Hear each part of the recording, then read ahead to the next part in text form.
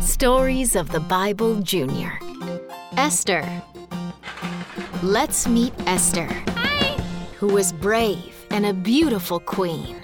She heard a terrible plan of someone who was mean. The man's name was Haman, and he hated Mordecai, the Jew. Haman made a decree to kill all the Jews, and there was nothing they could do. Mordecai asked Esther to tell the king something was amiss, and asked, "What if you were made queen for such a time as this?" Esther knew it was scary, but she went to the king. He was happy to see her and would give her anything. Esther held 2 banquets and then told the evil plot to the king. The king was angry and asked, who would do such a thing? Esther said that Haman was the man, the one who came up with the plan.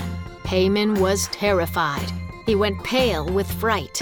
Uh-oh! The king ordered Haman killed on that very night, but the plot was still in place, and the Jews were in harm's way. The king issued a new decree to defend themselves however they may.